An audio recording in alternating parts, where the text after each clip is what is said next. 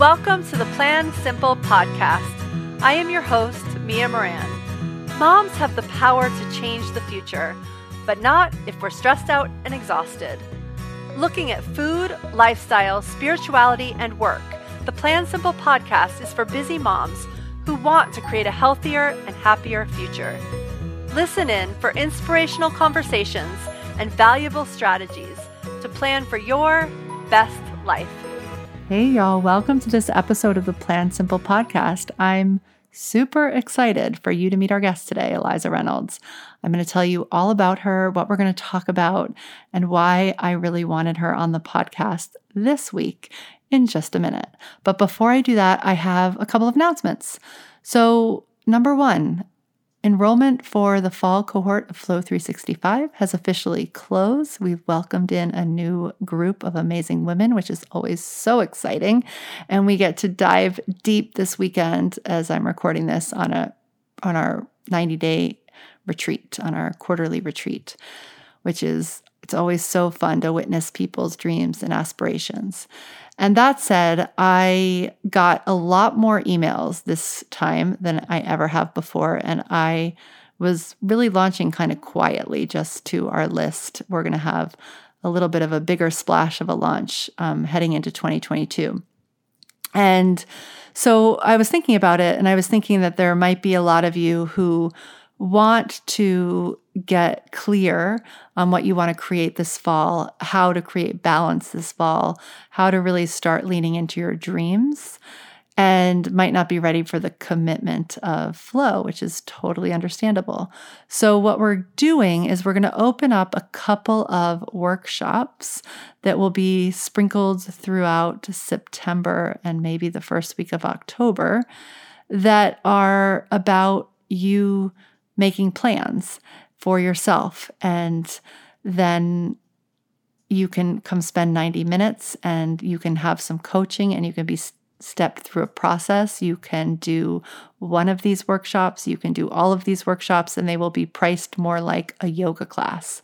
And so that hopefully will get you the base of your plan so that you know what you want to be up to this fall, even though maybe you didn't jump into Flow 365. So I'm super excited about those workshops. And if making a plan for your fall, a balanced plan for your fall, is something that you're thinking about, I hope that you will join me. And you can, again, find out about those by going to plansimple.com.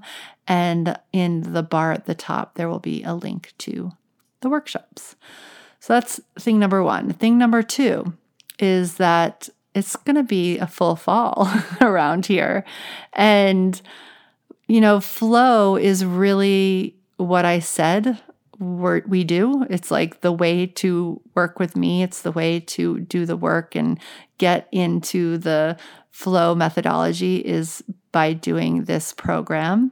And I haven't launched a course in a long time because I really do believe in showing up and doing this work. And we talk a lot about, time and how you're spending your time and your wellness and self-care and your work and how you show up in your family and how to balance all that in time. And we definitely touch on motherhood because pretty much 98% of you are mothers. Yet I think that there's a piece of motherhood that is deeper than we go in flow and is helpful to uncover and figure out how we want to show up, what we want to spend time on as mothers around motherhood. And I have this knowing because I spent the past year really focused on how I needed to show up as a mother, at first for a child in crisis, and then just considering that I have, 2 teens and a tween, and I really want to show up as my fullest self and give them permission to become their most authentic selves. And so I've been working with a mentor, Sil Reynolds, who you might have met on the podcast a couple weeks ago. And Sil and I are teaming up to bring you Easeful Motherhood, which is going to be a 6-week experience. I'd rather call it an experience than a course. We are going to be diving into different topics that Sil has been teaching for many years and that I have been practicing, some for many years and some for this year. And we're going to coach you and listen to what's going on and give you feedback and let you really dive into what your motherhood wants to look like as we head out of this pretty survival moment, right? Like COVID was no joke as a mother. And so as we head into the fall, it's just a really good opportunity, I think, to get grounded. And, motherhood is messy but it's also just it's the messiest and the most wonderful thing that most of us do. And it's such an opportunity, I think, to really evolve into the people we want to be so that we give our kids the permission to be who they're wanting to be. And it's work you won't regret doing. And I am so honored and excited to be doing this with Sil, because to me, she is the wise elder who really knows what she's doing, really has walked her talk. And you're just going to love having her in your court. So if any of that sounds appealing, go check out the page where we wrote up exactly what you get and why you might want to sign up for Easeful Motherhood over at plansimple.com/Easeful Motherhood. There'll also be a link somewhere on that page to get you there, but that is how you would get directly there. And if you have any questions, you know where to find me. And that is starting mid-September. And it's, I'm going to stop enrollment at a certain point, at a certain size. So yes, you have until probably September 13th to sign up. And if we hit a number that feels like we can't see you all, we can't hear you all every time, I'm going to cut off enrollment. So definitely sign up earlier rather than later. You definitely won't regret it if there's something you're wanting to work on around motherhood. And just to give you some clues, like some people might have, a kid you're worried about going back to school after COVID. Maybe you had an issue during COVID. Maybe your kid has made choices and you're not sure how to navigate them. Maybe you're just having a hard time. You're just really tired. And this is going to be just a container of magic to help you get yourself back. Maybe, like many of us, you've gone down this tech rabbit hole of COVID and you're not sure how to get back to loving boundaries that you want to be with your kid. There's no end to why you would want to do this, but you just have a knowing that that as a mother, you're wanting to show up in a slightly different way or have a little bit more support as you head into the fall and the winter. All right, I think that's all I have to say about that, except that guess what? Our guest, Eliza, is Sil's daughter. And together, they have taught many a mother and daughter workshop. They wrote a book called Mothering and Daughtering. I highly recommend it if you have a daughter. Sil wrote the mothering half and Eliza wrote the daughtering half. And then in the middle, there's a workshop/retreat that you can do with your daughter or daughters. And the audiobook is each of them recording their part. And I highly recommend the audiobook. And Eliza has taken the work. So her and her mom did these retreats for 15 years. And now Eliza has decided that she really wants to support these tween and teen girls. And if you love what you learn on things like this podcast or any sort of personal growth circles that you're in, or you've been to our summits and you love them, what Eliza has created is that for tween and teen girls. So she's basically teaching them all the things that were just not taught a little bit earlier than probably you and I learned them. And it's amazing what she's created. So she has a podcast. And the reason that we're putting this live now is that she also has an academy. It's called the Badass Girls Academy. And it's kind of like Hogwarts, but for our tween and teen girls. And I can't highly recommend it enough. I got to listen into some of the stuff because my daughter has been in it for the past 6 months. It's so cool that this exists for our girls. And she basically has trained all these mentors so that our girls have mentors who are not us because we can't do everything. And I'm going to let Eliza tell you even more on this episode because she really breaks down why we need a village on this episode. And so did Sil on her episode. So go back and listen to that one too, for sure. But you're going to love Eliza. She's so clear and it's so amazing. It's so amazing what she's doing for this next generation of girls who need this more than ever. I've heard from numerous sources that girls really had the hardest time during COVID and are having the hardest reentry. And I couldn't really agree. I agree a lot because I've had that experience in my house.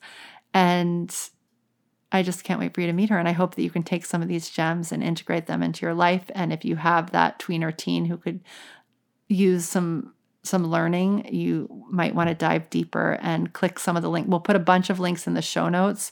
That will just be how to get the next level of Eliza so that you can hear all the things.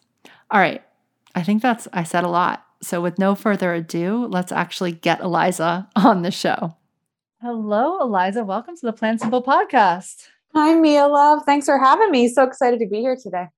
Oh my gosh. I'm so excited to have you. I'm so excited to have this perspective on the podcasts because it is not an easy time to be a mother. And I feel like you have this just other perspective for us today. So I'm super excited to tap into all the things that you know. Yay. So give us a little background just so that we can get grounded in who you are and what it is that you're here to do. Amazing. So I have a unique story. I mean, don't we all? But I was born to a mama who's a mover and a shaker. Aren't all you mamas? But I was born into a home where my mom worked with women and girls around seeing solutions to body image. So when we sat around at the dinner table, we talked about the, problematic history of the BMI. And we talked about what dreams we had the night before and how our soul impacted our lives. And so this is the norm that I grew up with. And I began teaching with her when I was 15 years old. So I have a unique perspective. I'm 30 and I've been in this field facilitating preteens and teens for 15 years, thousands of preteens and teens. And I wrote a book with my mom on the mother-daughter relationship when I was 19. And, I'm a professional big sister, right? I think every young person, specifically young people that socialized as girls, deserve a big sister or big sibling who has their back no matter what, where there's no judgment and there's no topic that's weird, we can't talk about. And I found in 15 years of facilitating young people that they want to go deep, they want to be real, especially in a culture that's so fake and more social media-y, and that parents of preteens and teens especially shouldn't be in there alone. And I think parents can get so much shame and blame and doing it right and doing it wrong. And my 15 years of work is in devotion to supporting parents and to supporting young people to go through the brilliant, fun, ferocious, intense preteen and teenage years with the true support that they deserve. I don't think it just needs to be high-risk therapy. I think everyone deserves more mental health support so they can thrive and not just survive during the preteen and teenage years. So that's what I do. I love it. I love it. And I just want to add two things. First of all, everyone here has heard your mama. So Eliza's mom is Sil, and Sil and I will be teaching a course around the time that this is coming out. So I'm super excited. And she's someone who I love. I just love everything about Sil. And she's an important part of my intergenerational team. Yay. Sil fan club. Yay. Reunite. Yes. So good.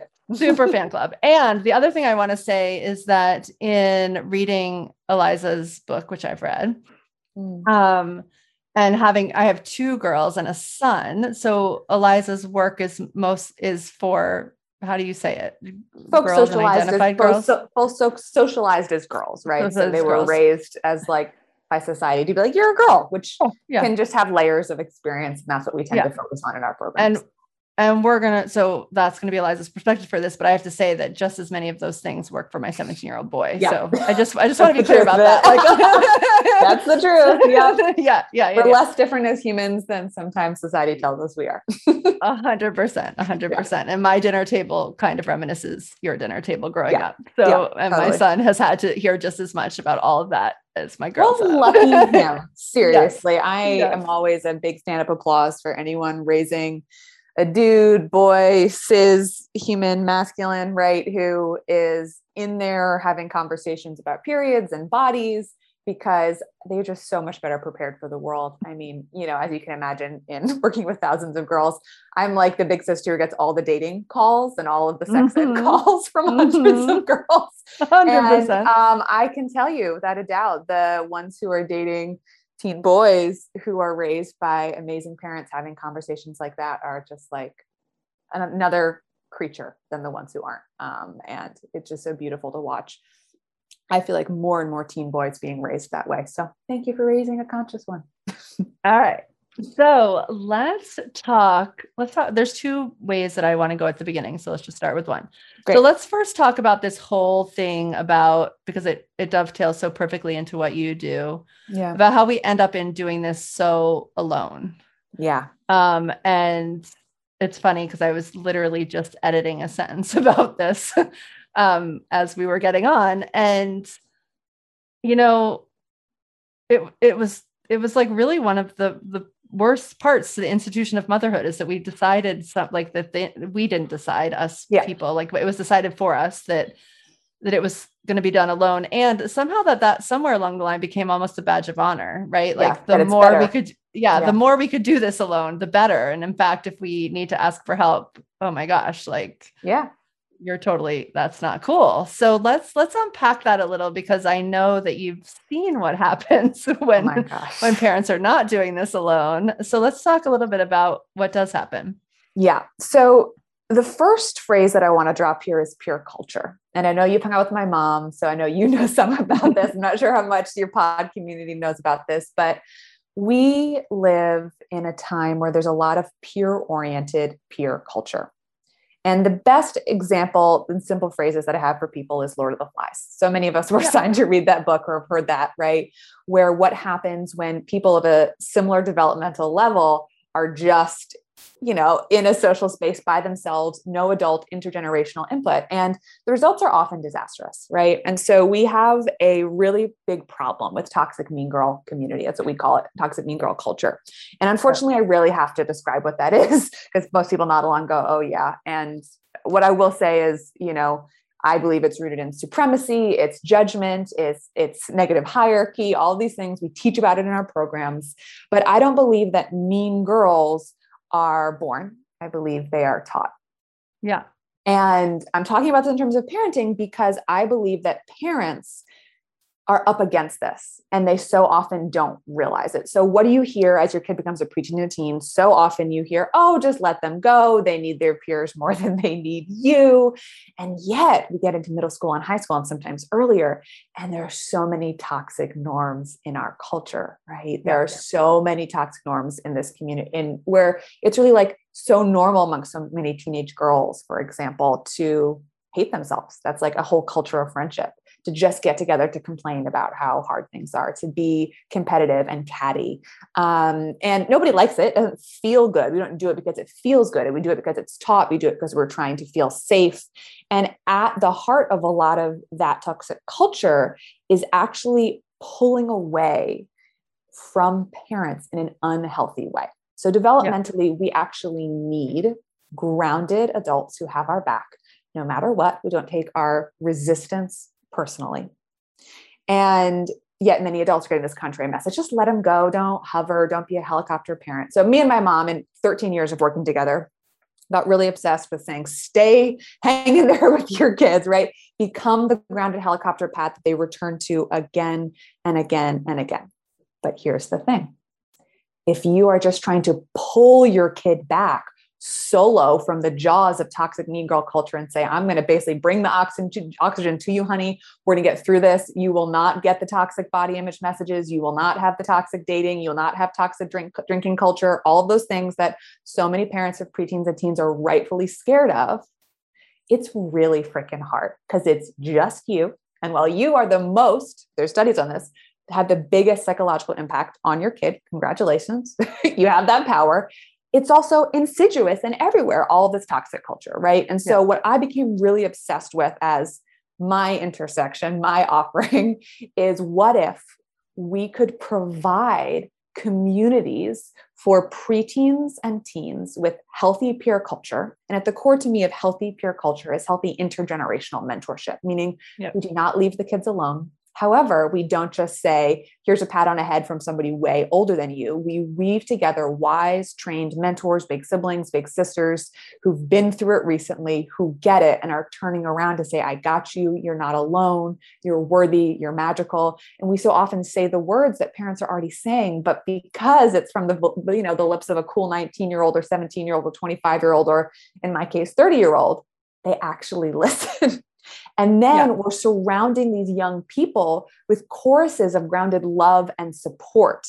And I think so many parents are unfortunately taught to see that as a luxury or a last ditch resort. Okay, so my kid is really, really struggling. Unfortunately, we see parents come to us, when there's been self-harm or there's been depression, right? There's been something really difficult. And, it's an honor to be with your kid at whatever stage. And I wish we had a culture where more and more parents said, I'm deserving of support of a village to help me raise my kid. It's possible.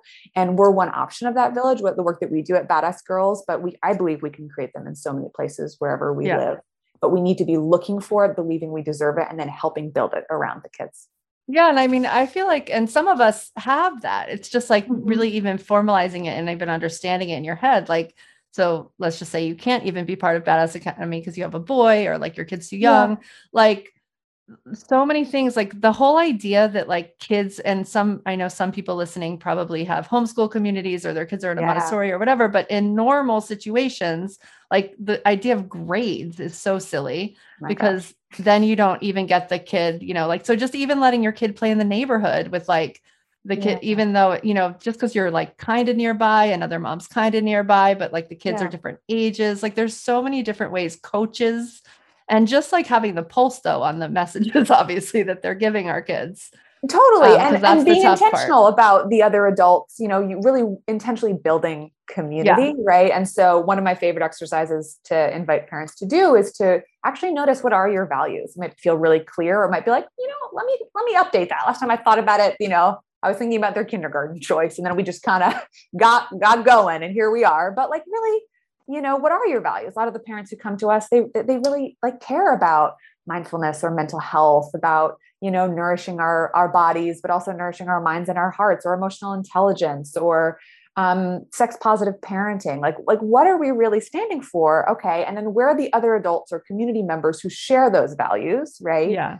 And then how can I consciously build or support my kid in building bridges to them creating their own relationships with those adults, not just me being in relationship to them. So great. It could be a coach. It could be a babysitter. It could be a cousin, an auntie.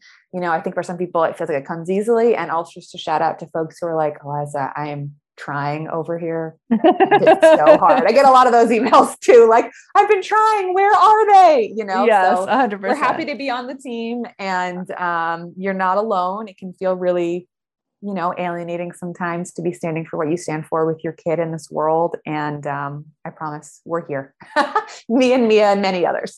Yeah, I love it. And actually one of a big aha for me at some point was, so like a lot of my really good friends who like I'm in the same value system are younger than me and have younger kids than mine. Or I also had my son when I was 27. So like I was young. So my like really good friends had kids younger than me. So I found myself being in like mentorship place. And so then when I started having friends that had kids, my kids' age, I realized like there's the same thing happens with mothers in peer culture, because one of the most intentional things I ended up having to do was like go find people who had my values with kids older than me so that I could have mentors, because you just can't see what you can't see. Phases feel like they're going to last forever.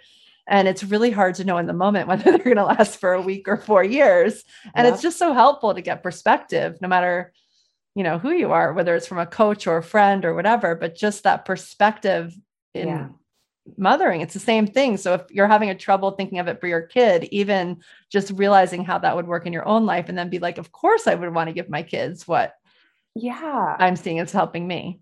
Totally. And naming that wanting mentors or wanting community can be incredibly vulnerable, Yeah. I talk about toxic mean girl community, and I painfully joke that everybody kind of knows what I mean, probably who's listening to this podcast. I do want to name that I think we so often have a story in our dominant culture that it's just a thing that happens in middle school and high school, and then we grow out of it. And I don't know about you, Mia, but my experience is that that's not necessarily the case, and that many adults practice it even more than young people. And right. So like essentially we're still in Mean Girl Cat, like we're high school parents and still in Mean Girl. Yeah. 100%. Right. Which then brings around the next layer of, something my mom speaks to a lot in her work, and our parent guardian liaison on our team has seen. Allison's amazing. And, I've seen it working with parents for 15 years is as your kid grows up, often it's going to remind you of that time in your life, right? It's going to bring up some of that inner work, we might say, or inner growth or inner reparenting.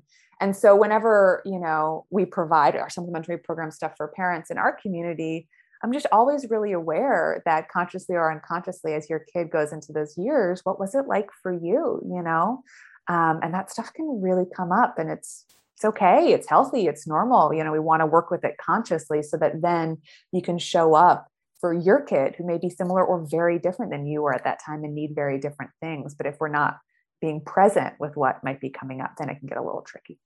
Yeah, 100%. Yeah. All right. So you had an amazing mom who knew all these things. Yeah. So tell us though, a little bit about so I still think there's probably people who are like, yeah, great. Like I'm supposed to not give my kids as much freedom as maybe I know that inside, that my kids are wanting less freedom. And I mean, it's all over studies. I think there was Columbia in their substance abuse center runs a study every year about family dinner and the impact it has. And it's pretty much unanimous that inner city, rough teen kids want dinner with their families, and parents are always sort of surprised that this is the truth. Yeah. So it's a real thing that they want us. And yet still, I think there's this, it's hard for so hard. Parents to realize that, there's probably just levels of independence. Of course we want to raise independent kids, but we just somewhere got that confused of what that actually means. I mean, that was the parenting guidebook that everybody talked about, just let them go. Right. And possibly how many folks themselves were parented. And the first phrase that comes up for me is resistance is not rejection. So please do not do the disservice of confusing your kids' healthy resistance. They're going to resist you. They're going to be pushing up against your boundaries. Oh my gosh, it'll be so uncomfortable. You might straight up hate it. You might want to scream at them. You might actually scream at them, right? But please do not confuse that with rejection. Rejection is, I don't need you. I don't love you. I don't want you. And we can so easily as humans take things personally, especially if the mouth of a teenager is more likely to possibly literally say, I don't need you, and I don't want you, and I don't love you. But here's the thing. The teenage brain does not fully develop until about age 25 or 26. Okay. And it's different for boys and girls. I think even boys might a little bit, but it might be even later. Right. But it can be in that range. It varies based on the individual.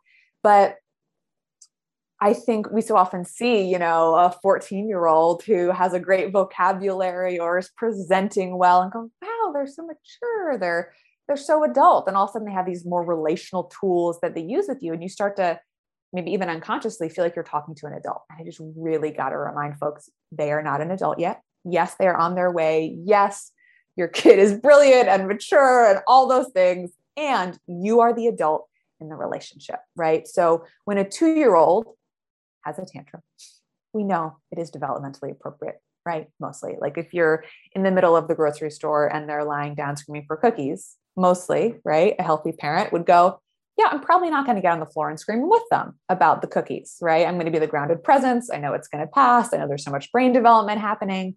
But then we get to the teenage years and they have what I might call a teen tantrum. And they have way more tools than a 2-year-old. And they will often sound more like an adult. And they may also know your buttons to push relationally. And so what I really want to invite parents who are feeling this, who are in the big resistance, maybe even hearing some hard words like, I hate you from kids. I mean, that one just so sucks to hear, gutting, right? I really want you to ground in the science and the research. Like there's so many great books you can read, but even just listening to me and Mia talk about this, I have seen how bad it can get. I know how bad it can sound that your kids are saying to you. I promise I have worked with thousands and thousands of preteens and teens. Your kid needs you more than ever in the preteen and teen years, just in a different way. All right. They might not want to hold your hand. They definitely probably don't want you to choose their outfits for them. However, they do want you to be a grounded presence that's holding limits and boundaries and teach them how to care for themselves, because how else are they going to learn it, right? Healthy dependence creates true independence. Say that again. Do it. Healthy dependence creates true independence. Okay. Hear that, everyone. If you take anything from this show, that's what everyone should take. Yeah, we're creatures of attachments. We're relational. We're hardwired for bonding and for love. And we can learn so much of that in primary relationship and family. And I also believe in mentors. You know, I really believe it takes a village.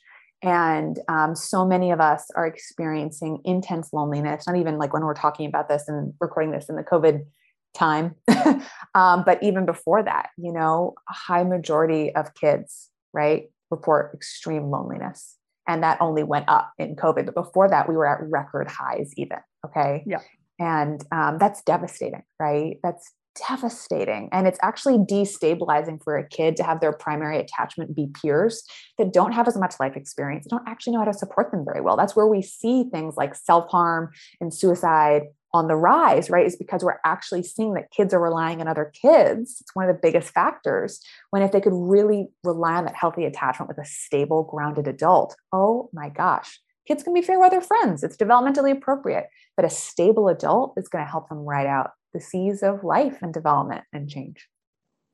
Yeah. And I mean, you know, obviously there's a gamut of people listening to this podcast, including people who are probably like, I don't have a teen yet. Maybe you've already tuned us out, but if you haven't tuned us out yet, stay with us. I think it's so important because, I mean, you know, you're focused on starting with preteens, but I see parents with 3-year-olds thinking their 3-year-old is talking like an adult. Like there's just this like idea that somehow, you know, we want our kids. I mean, it's kind of like when we're wanting them to walk. Like, I think anyone who's had a second child knows that, like, just, you want them to wait, but on your first kid, you're like, just walk. And like, It's like, we want them to grow up. We want all these milestones, but they're just not ready. And part of it might be that it's hard, you know, it is hard. And so that like brings us full circle of like, it's hard because we take it on all by ourselves as mothers, is even to the point where, you know, a lot of times I'm coaching moms on how to talk to their husbands who they're somehow aren't yet part of the team. Yeah. So like, we really need to be cultivating like this idea that there is a team. And, you know, it doesn't have to mean that your like family lives next door. It does not have to mean that you're can pay for a babysitter. Like, there are all sorts of ways to create community. If that's the focus. Yeah. And you are not bad or wrong for feeling tired, for feeling depleted, and for wanting support. In fact, you're incredibly normal and common, right? You know, and what we're supposed to want. Exactly. Like, oh, I'd be like, oh, you're feeling tired raising a preteen and teen, and they're not talking to you about everything ever under the sun, and you're not fixing all of their problems. Congratulations. You're doing great. Welcome. Like, this is an era where if it's hard, then ask for support. You need support. We all deserve it. Ideally before it gets really hard. I wish more of us were doing that. You know, I just think about how many letters you get from parents who, their kid comes to them with a hard thing, or they can tell that the kid had a hard day, and the parent's like, oh my gosh, I'm feeling depleted. I don't know if I can even support them in the moment. My day was haywire, right? Or they're not really opening up to me. But I went, hey, have you texted your mentor about that? And they light up and rush to their room and then come back 2 hours later, right? And now I also know, because the mentor received all those texts and they hopped on a call. And my vision for parents is that there can be this deep knowing exhale that we got your kid, right? And that we're part of the shared values village, right? And we stand for so many of the things that, the parents in our community stand for. And that, because of peer culture and because of development, we're often an easier go-to for some of our kids, right? And I don't think that's bad. I think that's all of us being in it together to support our kids and getting to a grounded, healthy adulthood where they can trust themselves. And it takes all of us. Yeah, I love that. And I just think if our goal as moms or parents is to just be able to love, that's really what we need to do. And so often that becomes harder because of all the situations that we feel we have to solve or fix or do or attend to. And so that's where I just feel like the team helps us. If that's our job, if that's what we're protecting, then we need help. Yeah. Yeah. And a team that ideally your kid loves. I mean, that's one of the issues we see so often with mental health is there's kind of they go to school and, maybe there's community support groups, maybe a guidance counselor, maybe after school clubs that they like. For a lot of kids, school is not a place of vulnerability. It might be a place for fun. It might be a place of learning. For a lot of kids, it's neither of those, unfortunately, but rarely is it true a place of vulnerability. Right. Yeah. And then we have often therapists. Okay. So, you might be in a home where that's normalized. We go to therapy as a family, or it might be, okay, when we're in red flag territory, we really need to get the big guns out, go to hardcore therapy and get the support we need. And I'm like, what if we could have something fill up that massive in-between space where it's normal for us to have conversations about, our mental health, about our emotional intelligence, about periods, about body image, about confidence, about shame, about, toxic diet culture. If we can be in there with the young people, I believe that we as adults have the tools now, right? So many of us have done this healing ourselves, and we can go back in and support our teens so that whatever does come up, they don't go through alone. And I think there's really less to fix than we might want as adults, and much more for us to learn to be with and support them through. You mentioned my mom a few times, who I adore, and that I do have an awesome mom who got so many of these things and knew so many things of these things. My mom didn't have that in her mom, so she was really rewriting the whole rule book as she went, right, of parenting, and specifically parenting a girl. And yet I still struggled. And she knows this, right? I really struggled, right? I struggled with body image. I struggled with dating, and I was really open with her about most of it. And it's because the toxic culture and the toxic peer culture was so massive that even having this amazing mom in my corner, I still needed more. Right. And so I say that because that's also why I created this. I was lonely as a teen, even though I was the kid that had a lot of friends. I was so hungry for depth and for something different than at least what it seemed like on the outside a lot of my peers were interested in. And we create that creative space. Yeah. In the Badass Girls world. My girl is a badass girl. I will say that out loud because I haven't said that yet. She's totally loving it. So something you said a minute ago just caught my ear, because I know it's going to catch someone's ear, which is, I think you said something along the line of, everybody's feeling evolved or whatnot. And I just feel like even the most evolved women I know have moments of feeling like they're a bad mom, or, they don't have their body image thing all tied up in a bow, and, they're not loving their bodies. And ironically, for anyone who is a mom of a teen, I just had an interview with Dr. Anna Kabeka actually, and she showed this graph of what's happening to hormones of women in their 40s. Meanwhile, it's not fair. It's really not quite funny. So it's like, it's real. Yeah. So tell us about that, because like, I want to normalize like this whole thing about perfect mother as well, because that's not really a thing.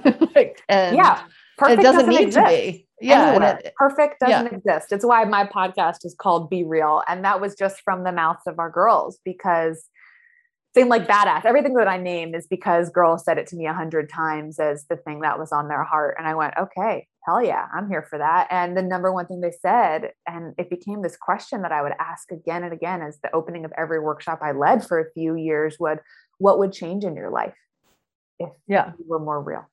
And there would just be this exhale. And then somebody would start to cry. Like, I'm not kidding. I'd sit in a room of 30 or 90 and somebody would just start to cry because no one had asked them that, right? There was just this softening that would happen in the shoulders, and we'd go around the room and girl after girl would tell us what it would be, right? It would be, whether it be around, I wouldn't be so mean to myself. I'd finally talk to my mom. I would feel everything that I feel and not think that I'm crazy for feeling as big as I feel.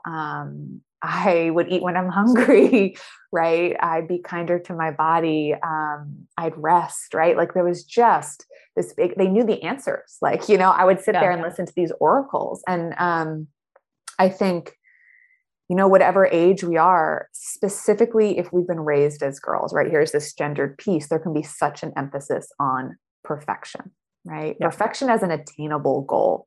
And it's such BS, because there's no such thing as perfect, and it will lead us to missing the sweet present of our lives, right? And so what I like to offer to our community and offer to y'all here as well is this practice of being real, because I believe it's a practice. And we talk about it in 3 ways in our community. We think it's a question, right? It's a question we ask ourselves like every day. Like, what does being real feel like to you today, right now? There's no answer. There's no rule book. There's this fascinating thing that happens because so many of us are taught about perfectionism that I say, oh, let's be real. And then everybody wants to get being real right. They're like, okay, but like, how do I perfectly be real? Right. So 100%. Y'all listening and are feeling that, I got you, right? I see you, right? We take the perfectionism thing and then try to apply it to even like self-help or being authentic or like loving our inner child. And I'm like, 100%. no, the whole point is being real. So it's a question. It's probably going to be different than mine or Mia's, but that's the point. We get to have safety in difference. We get to be different. Yeah. So the next one for me is being real is a feeling in your body. So like, what does being real feel like? And can that feeling be a North Star? Can that feeling be the direction you point your compass, right? You make decisions on what feels real in your body. And it's a practice. Start in little doable pieces, right? What do I want to eat? What am I hungry for? What feels nourishing? Then we can make the bigger decisions. And then the third one is it's a practice. And a practice means we practice at it every day, right? We're not perfect at it. We're never going to be perfect at it, but it's worthy of our devotion to be more real and to be more ourselves. So I'm here to say to y'all parents who are feeling like the perfect bug, the need to be perfect, is that your kid does not need a perfect parent.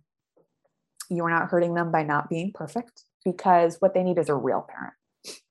Somebody who is on their own journey of self-discovery, self-love, who's in age-appropriate ways saying like, hey, yeah, honey, if you're raising a girl, right? And you're a mom being like, you know what? The body image thing, it can be tricky sometimes. Because guess what? If you're not perfect, you're not pretending to be perfect, then guess what? Your kid doesn't need to pretend to be perfect either in your home. Yeah. And that's the biggest gift, because then we can all be messy and human and real and kind and trying together. And that's one of the bravest things I think a parent can do. Yeah, I love that. And the one thing I would add to that is that I just think that like I think that we're being real and we're coming into combination with that, what you said, the age appropriate. Like, I actually think that's the one thing that sometimes we have to learn, because I don't think that society has given us quite the right message, which is why we're like pushing kids out into peer culture. Like, totally. So I just think sometimes we have to learn like what is really age appropriate and like, how do I stay in my role as parent? Yeah, it's while a big being one. honest. Yeah, I think you can be honest in an age appropriate way. One of the things that you want to try never to do, to the best of our abilities, or to do less and less, is to come to your kid with a part of your life that's feeling really raw or open or in need of holding. And so that's where I love that you were talking about, Mia, about like you having mentors and you having adult community, because that's what we really want to bring to our age appropriate adults. Right. So, you know, we can acknowledge like, oh yeah, I'm having a hard moment. And when I'm having a hard moment, I'm going to call one of my friends or take care of myself. I love you. You know, I'm going to go take care of myself, catch you on the other side. And even if they're like, I want your attention now, what a beautiful thing you're modeling, that we then go take care of ourselves so that you can show up, as mom would say, for the task of mothering full, not empty. Right. So I feel like, obviously I'm not a parent, and yet as a mentor, it's something I train a lot of people. I'll train our whole team in. We talk about boundaries and sharing what's appropriate, because we do share about our lives with our mentees as part of how we teach. And yet I really watch for that wobble in myself. And one of our go-to phrases is to share from scars, not wounds, which can be an intense way to say it, but it's also like that. Scars, good one, right? Wounds. Like, that's good. They'll share about the hard stuff, but if it is raw, if it is in present time need of holding, I can tell you it is not appropriate for a younger person, because they're going to feel it, even if you're not saying like, it's a raw open wound by body image. If you're like, I'm doing good, but they're seeing some of the behaviors, you know, that could be a sign that like, okay, where can you get more support? Because your kid's going to feel how that begins to shift when you get that support. Yeah. Yeah. I love that. I love that. And I love the modeling, the modeling of support. Like that's definitely been huge in my world, and probably actually why my girl was so open to even, you know, working with Eliza and her team, because, you know, she's seen me in my circles. And I have to tell you, every time I walk out the door to go do something or like hop on a Zoom call and it's like known that it's like with my ladies, like eyes are rolled, like mama's the crazy moon lady, you know, like many eyes are rolled many times a day, but it doesn't matter. They're still like taking it in at some level, you know, and you can still see the importance of it in like just how they can show up. Yeah. Well, they are even more than what we say. They're watching what we do. That's really what we see again and again, you know.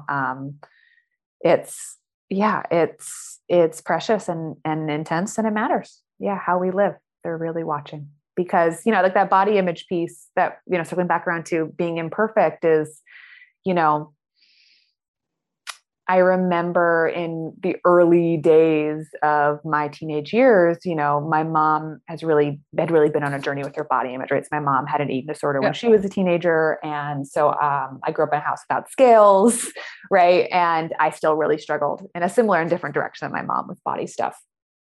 And, you know, like many mothers, she would tell me how beautiful I am, right? Oh, you're so beautiful. You're so amazing. You're so beautiful, right? And I think there was a time where she was a little bit less like that to herself. And I remember one day I just called her on it, because I was like, of course, how do you, because this is me, a little firecracker here. Why do you say that to me? But then you don't say that about yourself. And in our case, she was my biological mom. And I'm like, I am you. Like, I look like you. Right. And so I was picking up on that layer of talk the talk, but don't walk the walk. Right. So she could say all the nice things. Right. So if we're saying all the things like, you deserve resting, self-care, you're so wonderful, but we're not doing any of those in our actual lives. Again, watch if the perfect things come in here. I'm not here for the shame, blame. I've done it too. But just knowing that when we do take the courageous action to start to practice that, even if it's just a little doable piece by little doable piece, being loving with ourselves, letting your kids see you, you know, feeling beautiful, or practicing self-care or self-respect or body neutrality, whatever feels available to you. And there's so many beautiful things we can get into there. That seeing you practice that is going to be the game changer. So, and I would say, I'm just going to say that that's definitely just as impactful for boys. Just FYI. All the things, even though we wouldn't think of it. I know. I mean, it's statistically up in boys more and more body stuff, and it always has been. We're just tracking it, I think. So yeah. Every human. So good. And so, I mean, it's actually one of the reasons your mom and I are doing this course is because I just had a similar experience of, you know, needing to find my path back after dealing with the trauma with a kid. And it's a constant, you know, it's a constant evolution. Like, and one of the reasons that I think we do that thing of pushing them out is because we think the other thing society has told us is there's this end destination. Like we go to college or we get a job or we're out of the house and then like we're done with our job. But I think most people listening, like, I mean, I never depended on my parents more. I think I depended on them more once I had kids than in my teenage years. Like, you know, like, so it's a journey. It's always a journey. It's just, as I was saying, they need you just as much, if not more, but in a different way. I don't think society is telling us that part of it.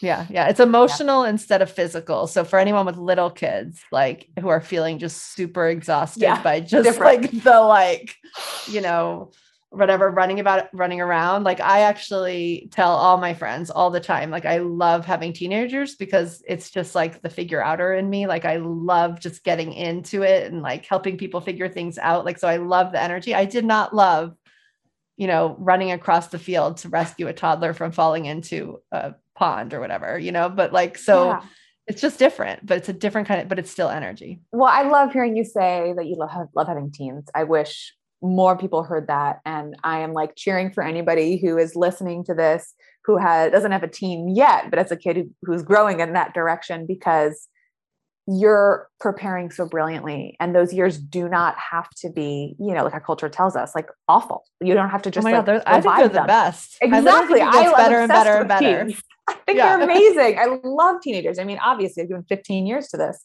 and many more to come. And I think teens are brilliant and feisty and needed and oracles and deep feelers, and they can teach us so much. And, you know, so many of us in the self-growth space talk a lot about like that inner child healing. And I've been giggling about that recently because I'm like all into inner teen healing and how so many of us, you know, didn't embrace that part of ourselves because we heard these negative stereotypes about teens. Like they're bratty and rebellious and selfish and vain and self-involved and, you know, mean. And, you know, sure, that can happen for reasons we discussed, but really the teens that I know are loyal and loving and kind and big feelings, but it's a big world and there's a lot to feel about in this world. So kind of brilliantly awake. And sometimes they do kind of numb out and opt out, but like kind of brilliant because again, they're a generation that's being born that like being told the world is ending, you know, like brilliant to have some coping mechanisms. And we can keep developing those a little more healthy ways sometimes. Like, I just think teenagers are amazing developmental miracles. And I wish more of our society felt like they had the tools to celebrate and stay with them in this time and these years. Yeah. I love it. Stay with them. Yeah. We can stay with them. We don't need to fix them. They're not a problem, but we can learn to stay with it. And I think the more we develop the capacity to stay with ourselves, the more we can genuinely stay with them. And as the teenage years come, we do have a lot of, I often say to folks, like the issues that rise to the surface, the developmental thresholds that come up in the teenage years are pretty much exactly the topics that our culture is most uncomfortable with. Right. So it's like, of course we would run kind of screaming from the teenage years and be like, go figure that out somewhere else, whatever. You don't need me. Because we've got sex and consent and pleasure. We've got periods for folks who cycle, right? We've got drugs, alcohol coming up and those kind of choices. I also think we have relationship to purpose, meaning what's my place in the world, which can also be a relationship to mental health, death, like big questions, like existential as well as intimate body. And I think because so many of us weren't supported by adults who knew how to stay with us in the teenage years around these big topics, it can feel daunting. But the more that we cultivate our ability to like stay in there with those topics, like so many parents ask me, like, how do I make the sex conversation not awkward? And I'm like, you're the one who's mostly making it awkward. Right? Talk about the dinner table every night. I swear to God, sometimes I'm like, did we make it like abstinence a thing because we talk about it too much? Like, I'm not sure. Like, I don't know if this has had a good effect, but it comes up all the time at the dinner table.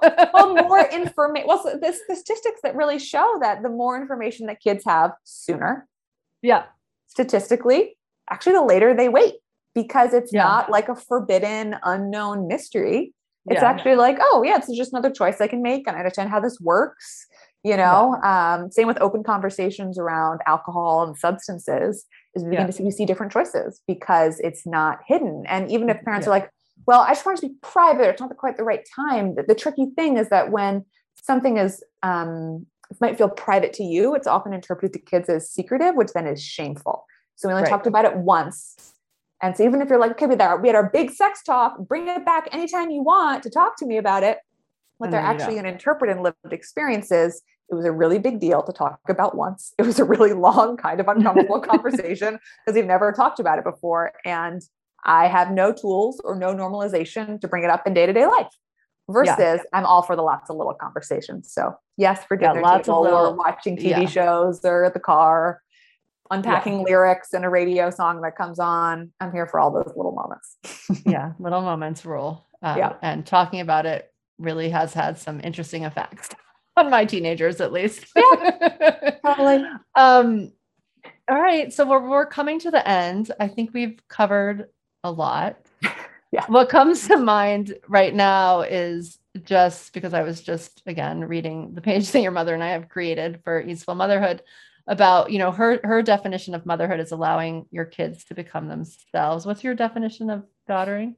My definition of daughtering is showing your mother your real self. Yeah, I love that.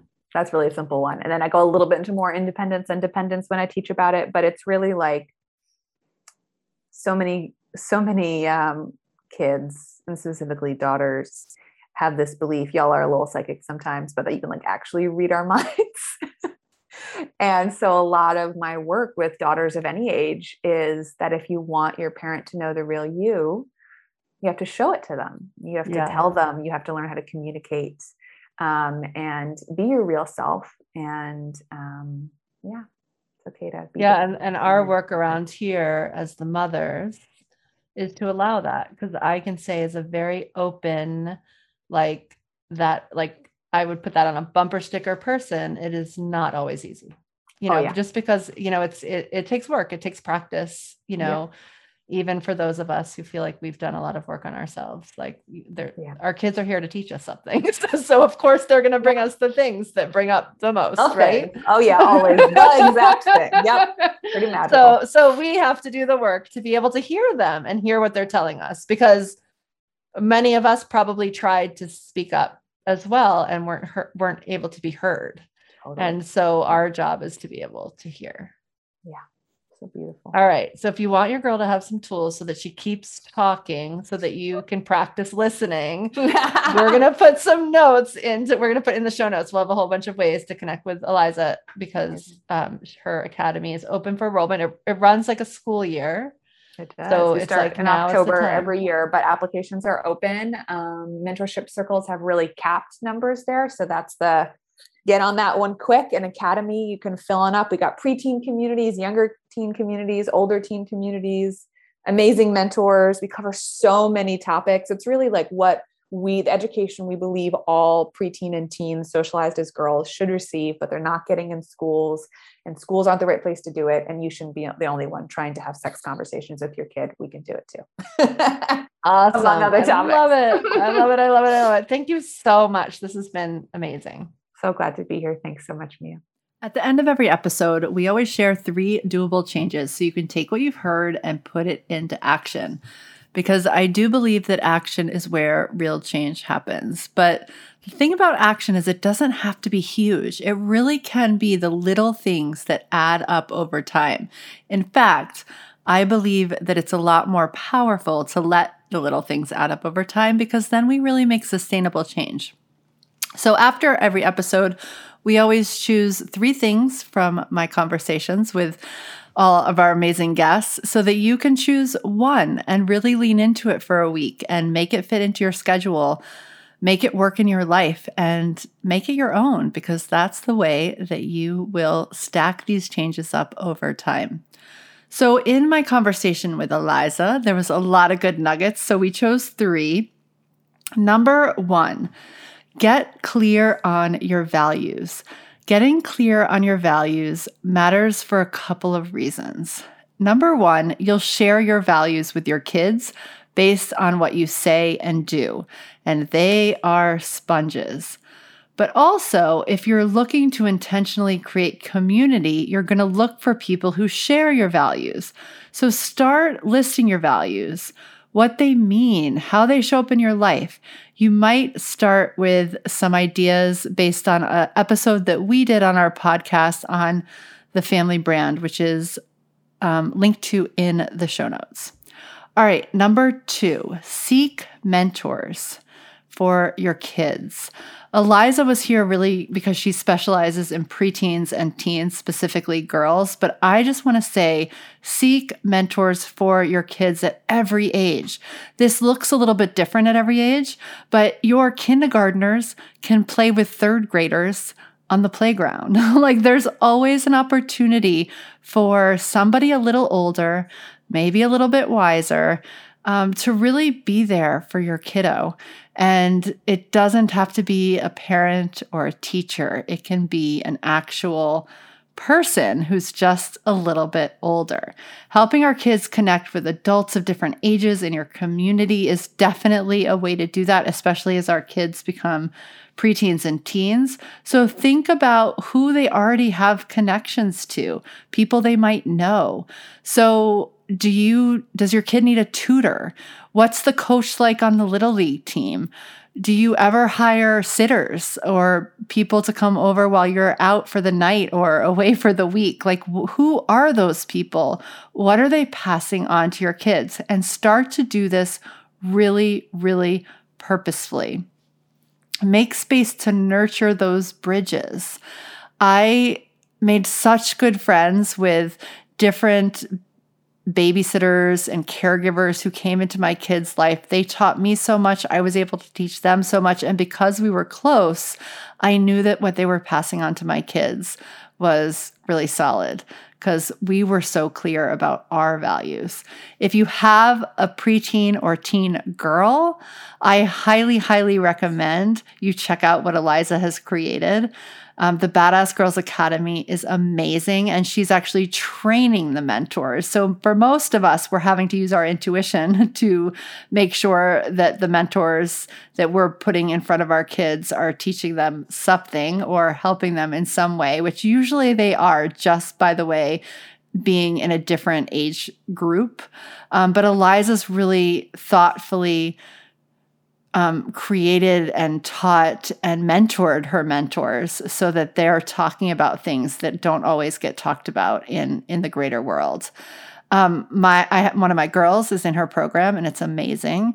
And I will also say that, the interns that have worked with my husband, the cousins that have come into our life that are older and stayed nearby during a summer, the different caregivers that my kids have had, they remember all of them, and they learned little bits from each one, little things that made a big difference and weren't me and my husband teaching. So you really can create some level of mentorship on your own. So if you don't have a girl or you don't have a teen or a tween yet, just know that you can create this a little bit. It just takes some thought and really starting with that first step of knowing your values so that you can pinpoint others in your community with your values who can be part of your tribe, which is just so fun.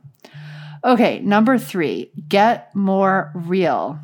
What would change in your life if you were more real? Such a good question.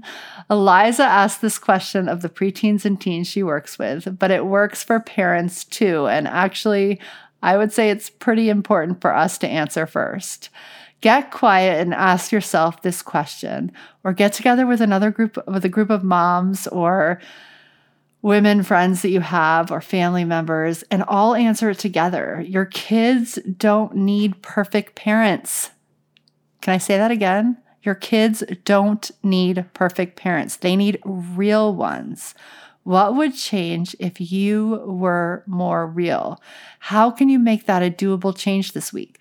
How do you need to shift your energy, shift how you're showing up so that you can shift up shift up so that you can show up in a more real way. This is really great work, perhaps more than a week long, but just even bringing that to consciousness, bringing that top of mind for a full week can be so powerful.